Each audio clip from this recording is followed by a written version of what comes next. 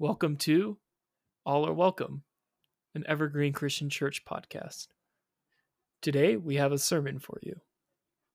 Please join us in listening. Our scripture reading for today comes from Jonah 3, verses 1 through 5, and then verse 10. Then the word of the Lord came to Jonah a second time. Go to the great city of Nineveh and proclaim to it the message I give you. Jonah obeyed the word of the Lord and went to Nineveh. Now Nineveh was a very large city. It took 3 days to go through it. Jonah began by doing a day's journey into the city, proclaiming 40 more days and Nineveh will be overthrown. The Ninevites believed God. A fast was proclaimed, and all of them, from the greatest to the least, put on a sackcloth.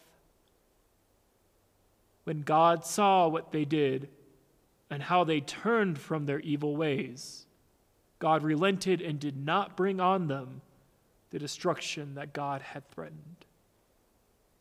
It's the word of the Lord for the people of God. Thanks be to God.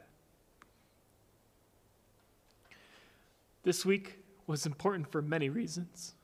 As I record this on Wednesday, the inauguration has happened.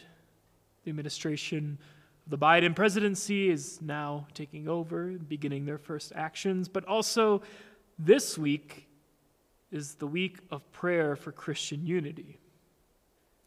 Because I have many friends who are pastors or involved in church-type things, my Facebook has been absolutely filled with people praying. Not only disciples of Christ pastors, but UCC and Methodist and Presbyterians, and not only in English, but in Thai and Arabic and many, many other languages. It was refreshing to see people earnestly praying for Christian unity. Out of the depths of their hearts, there's an outpouring of care and concern for God's people. We've also had calls for prayer sent out from our regional minister and various other denominational leaders. Calls of prayer for peace, calls of prayer for protection, calls for prayers to fully realize the depth and scope of our need for prophetic justice. These are the prayers echoing throughout my feeds. It is my hope, that people will hear these prayers. Prayers for our unity, prayers for our protection, prayers for justice to be meted out and done. In our scripture, we see the power of a people who listen to God. Jonah was tasked by God to go to Nineveh and to preach a word of condemnation to them. As we know the story, we know that Jonah refused. Instead of sailing to Nineveh, he went to Joppa and sailed away from Nineveh. It is a bit of irony. Jonah identifies himself on the boat that he has taken as a Hebrew. He says he worships the God who made the sea and the dry land. Jonah fled from God, and he chose to flee by way of the ocean, chose to flee the God who made the seas by going to the ocean. So we know what happens. Jonah was swallowed up and spit out into a new direction. So when Jonah arrives in Nineveh, he's put into a peculiar situation for a prophet. He actually remarks on this in the 4th chapter of the book, the one after this. Jonah tells God that he knows God is a God of mercy. And he tells God that he knew that God would turn his wrath and anger away from the Ninevites. To Jonah, there was no need for him to give this prophecy of destruction, as God would not destroy Nineveh. This is what he tells God. So for Jonah to go to Nineveh, one of two things could happen. Either Jonah gives a prophecy of destruction and it happens. Surely the most comforting or brightest of outcomes, maybe not something you even want to be involved with. Or Jonah gives a prophecy of destruction and God relents. God does not destroy the city, which, for a prophet, makes him a little less credible. His ability and credibility as a prophet would be questioned if he preached violent destruction and instead God's mercy was present. So why would Jonah go to Nineveh? In Jonah's mind, he loses either way.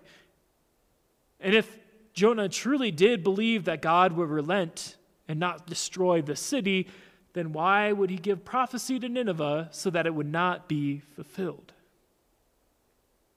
I think this is Jonah's line of thinking.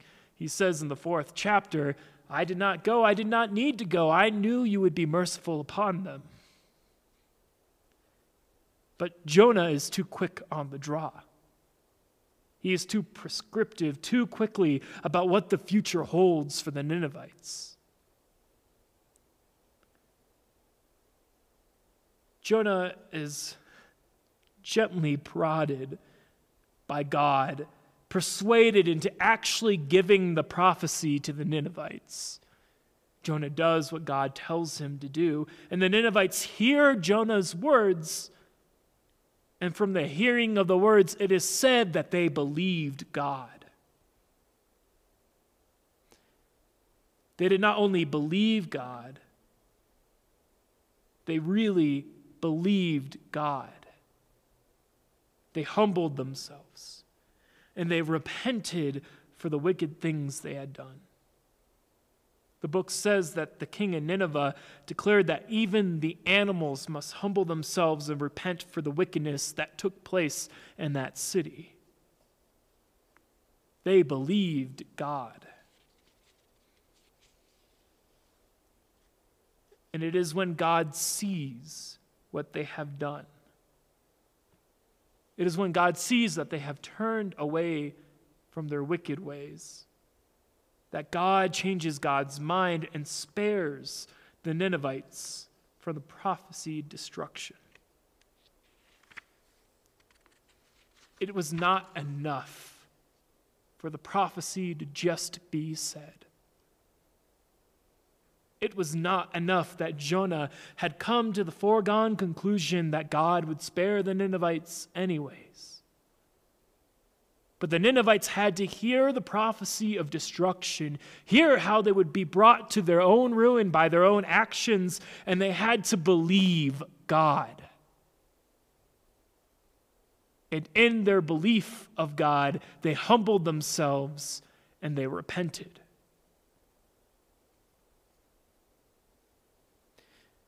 My friends, many prophets and priests are calling out to us at this time.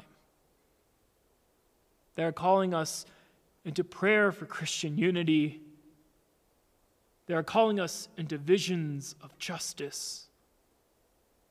They are giving us prophetic utterances for safety and liberation. And today we heard such a call from a young poet calling us to be brave and to be light. But these prophecies and calls are not only coming from clergy who are robed and stoled and collared. They're not only coming from people on Facebook feeds who have been ordained to say such things. They come from the tired and the hungry. They come from civic organizers, from people who have worked tirelessly to point us towards the truth, and from those who are working tirelessly to announce to us that which we need to do in order to turn away from wickedness that will lead us to our own ruin, and to instead turn towards God. Like Jonah had to go to Nineveh to speak the prophecy and to explain to the people what will happen if they continue to be wicked, we must heed the calls and prophecies of those who warn us as to the ways our sin and wickedness will bring our ruin. And like the Ninevites, we must believe God.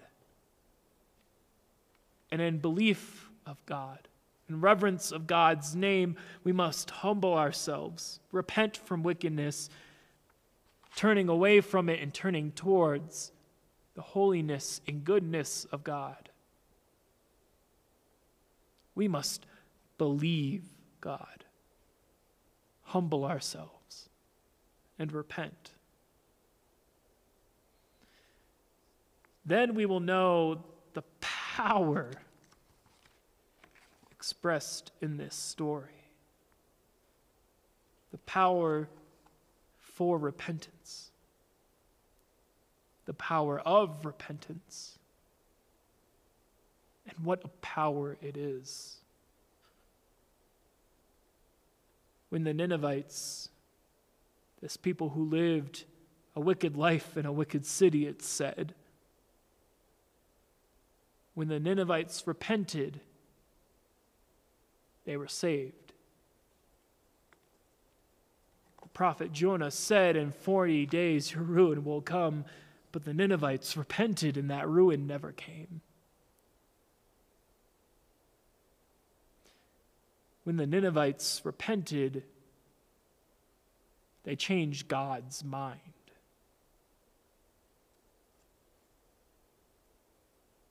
The power of repentance is the power to save ourselves from our own wickedness, to save ourselves from our own self-imposed destruction. It is the power for us to change God's mind, to change our own hearts. The power for repentance has been given to us by a God who cares so deeply for us that his Son died for us.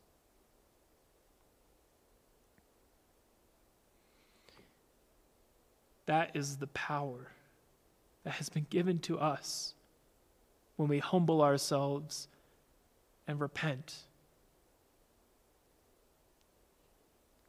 Amen.